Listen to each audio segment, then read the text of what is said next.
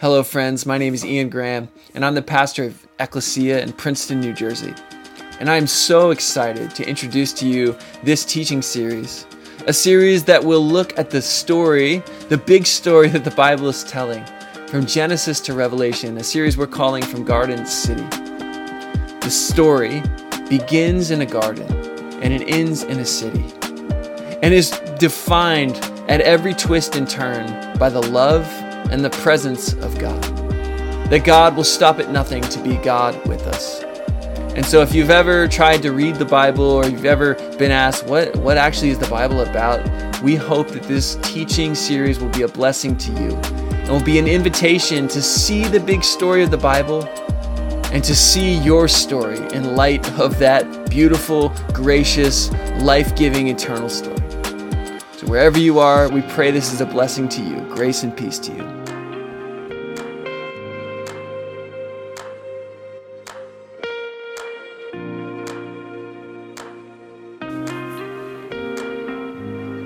Good morning, Ecclesia.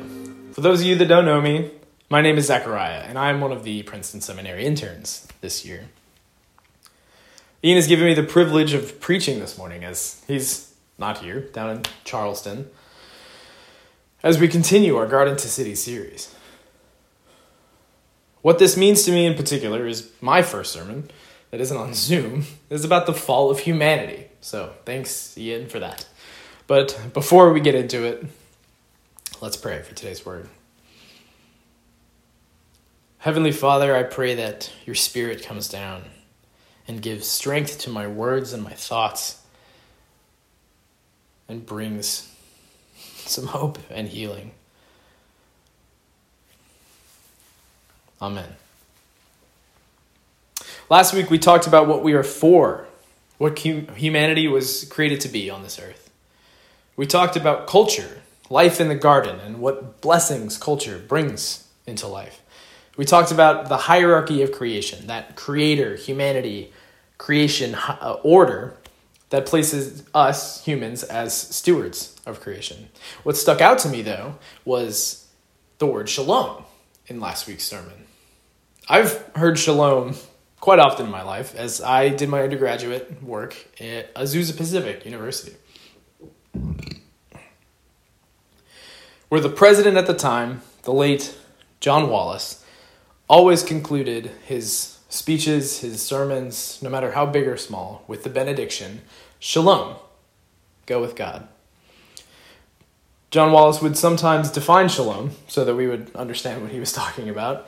And it's a word that doesn't just mean peace, as sometimes people can define it as. It's a word that means wholeness, fullness, satisfaction. It's a circle. There's no edges or breaks. It's just complete. It's a word that weaves many meanings into these two little syllables, and it's a word that accurately describes the Garden of Eden. Everything in creation is perfectly in its place, like the notes of your favorite song, and everything is in union with the Creator God. This is where chapter 2 leaves us, and where today's passage begins. We start in verses 1 through 7. Now the serpent was more crafty than any other wild animal that the Lord God had made. He said to the woman, "Did God say, 'You shall not eat from any tree in the garden'?" The woman said to the serpent, "We may eat of the fruit of the trees in the garden, but God said, 'You shall not eat of the fruit that is of the tree that is in the middle of the garden, nor shall you touch it, or you shall die.' But the serpent said to the woman, 'You will not die. For God knows that when you eat of it, your eyes will be opened, and you will be like God, knowing good and evil.' So when the woman saw that the tree was good for food, and it was a delight to the eyes, and that the tree was to be desired to make one wise, she took of its fruit and ate. She also gave some to her husband, who was with her, and he ate. Then the eyes of both were opened, and they knew that they were naked. And they sewed fig leaves together and made loincloths for themselves." Something that sticks out to me here is that there's no explanation for the serpent. It's just there. We can spend much of today and most of our lifetimes trying to explain why evil exists, But possibly the point here is that one needs to deal with evil because it is here in front of us. When Ian and I went over this passage, we talked about how, in a way, it is easy to understand because I don't need to write a full-blown academic paper and cite my sources to prove to you that the world is broken. We see it all around us. We've experienced it ourselves. And we as Christians get to have some sort of explanation here in Genesis of why that is. Yet this passage is not just an extrapolation of what our ancestors did at the beginning and now we suffer the consequences. As I was reading through and meditating on this section, something that struck me was there are no names mentioned at all. Adam is named earlier in chapter 2, and both Adam and Eve later in chapter 3. But here we only have the man or the woman or the wife or the husband. Why might this be? Maybe the fall of humanity often has cosmic overtures, all of creation, the scales of justice in the hands of fate sort of feeling.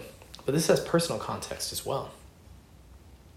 I draw attention to the way Scripture doesn't name Adam and Eve here, because it is simply about us, the whole human race.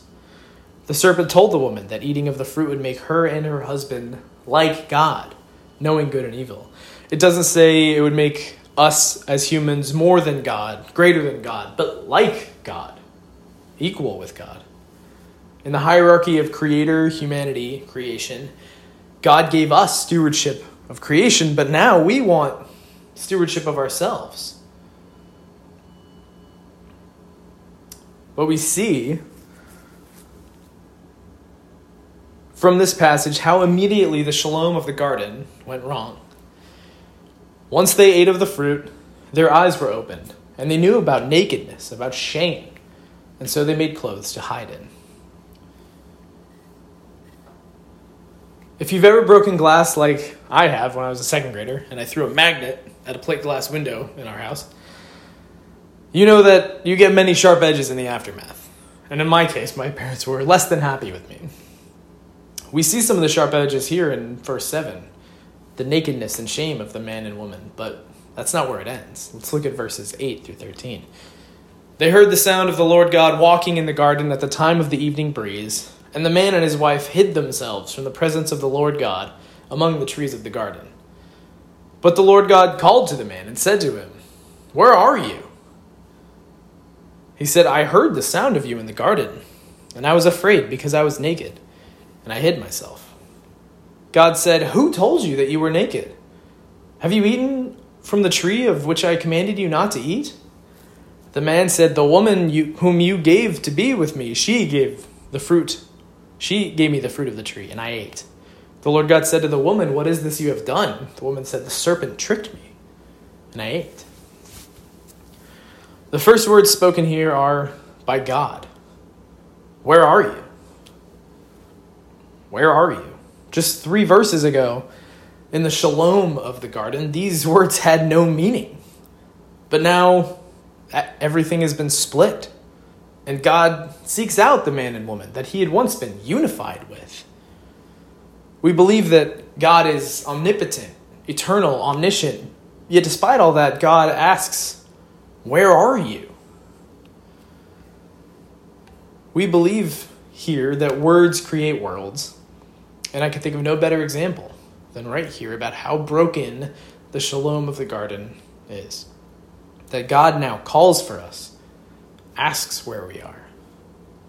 Yet the man answers God with fear that they heard God walking, and in their newfound knowledge, experienced fear of breaking the limit God had set on them. Like me breaking a window as a second grader, Adam and Eve knew they did something wrong and would eventually be caught.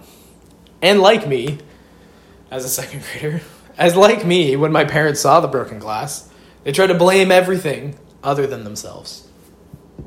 In my case, I think it was a cat, but that didn't work. God asks the man why he ate the fruit, and the man immediately blames Eve. Even blames God for putting her with him. In case you missed it in verse 6, it explicitly says the man was with Eve during the temptation. Last week we talked about the idea of helper, that God gave women to men so that both of us in union could bring culture and life to the world of shalom. Now, unity is given way to domination of men over women instead of love and respect.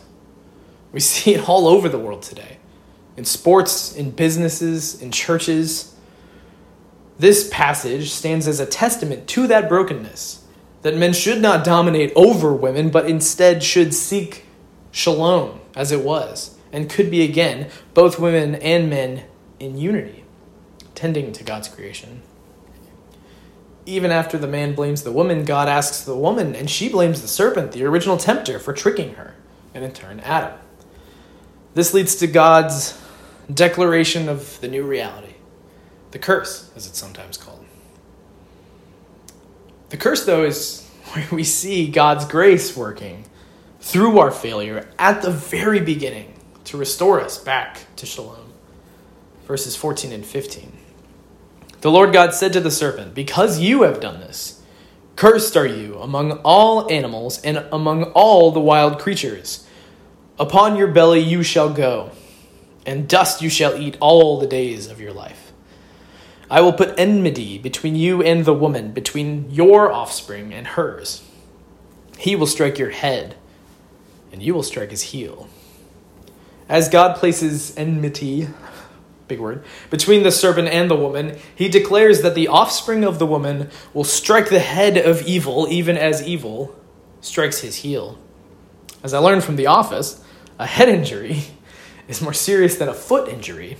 And yet, despite the curse, God has already set up the restoration of shalom, that Jesus, born of a woman named Mary, would strike the head of evil and death and take away its power. This is not a new interpretation of this passage, and many others could tell you more eloquently how Jesus is indirectly or directly pointed to here. Yet something that interests me is that God is telling the serpent, God is explaining to the embodiment of evil and temptation in this passage how exactly God intends to rectify the situation. Declaring in front of all humanity at that time, Adam and Eve, that our failures in wanting stewardship for ourselves, life on our terms instead of God's, will not define us. That shalom will be restored through God's action in Jesus. Yet the world is, at this point, still broken. And today, still broken. And we see in the imprecations to the woman and man here, how shalom is not coming back right away. And our decisions to be stewards of ourselves does indeed lead to death. In the curses to woman and man, we see again the brokenness of relationship between men and women. And then even the act of bringing life into the world will cause pain for all mothers. We see that the ground will not easily give up its fruit, and work for life is the new normal.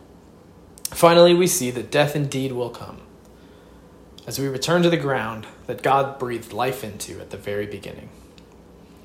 Even with the promise of God's grace, the curse of the fall still feels strong, as we well know, living in the broken world today. Now we find ourselves at the end of Genesis 3, the expulsion, where we left the place of shalom and were cast out to live in a broken world. The garden is guarded from us, and in some ways this passage, and with an angel holding a flaming sword barring the way back to the tree of life. Like I said before, in some ways, this passage is easy to understand. We see the world is broken. We feel pain and suffering. We have anxieties and fears that are not abstract terms, but have names and experiences and faces. Even as Adam and Eve were cast from the garden, I want to draw attention to another garden, one called Gethsemane. It is at Gethsemane that we see how far God's grace extends. As Jesus in the garden, the incarnate God, suffers the anxiety and fear that is part of being human. Fear of pain that is to come for Jesus, fear of death, the most common of human ailments. The Gospel of Luke tells us that Jesus in his anguish prayed more earnestly, and his sweat became like great drops of blood falling down onto the ground. Why does this matter? Because God was not content to watch us from on high and stay out of the world, but instead came down in Jesus to see what we see and feel what we feel. Jesus didn't suffer in order to make pain and suffering something more glorious or good, but to understand us. To understand what it's like to be human. But Jesus did not stop at understanding pain and death, but went through death and out the other side, resurrecting back into life to take the power of death away. Jesus died and was resurrected so we could have eternal life through death, to give us hope that the broken world in Genesis 3 and today is not the last word, but shalom will be fully restored when Jesus comes again. So where does this leave us today? I want to emphasize that Genesis 3 and the story of why shalom is lost is not to generalize pain and sorrow in some way to make you feel that just because everyone else feels it, you should feel bad about feeling the weight of it. If you're going through pain and sorrow, we are here to pray for you and stand with you as your church family. Our sermon series is called From Garden to City because it is about bringing the shalom of the garden back into our lives today through the hope in Jesus. And that starts right here with each other. As I bring the worship team back up, I also bring up members of our prayer team. And if you need prayer, we are here for you.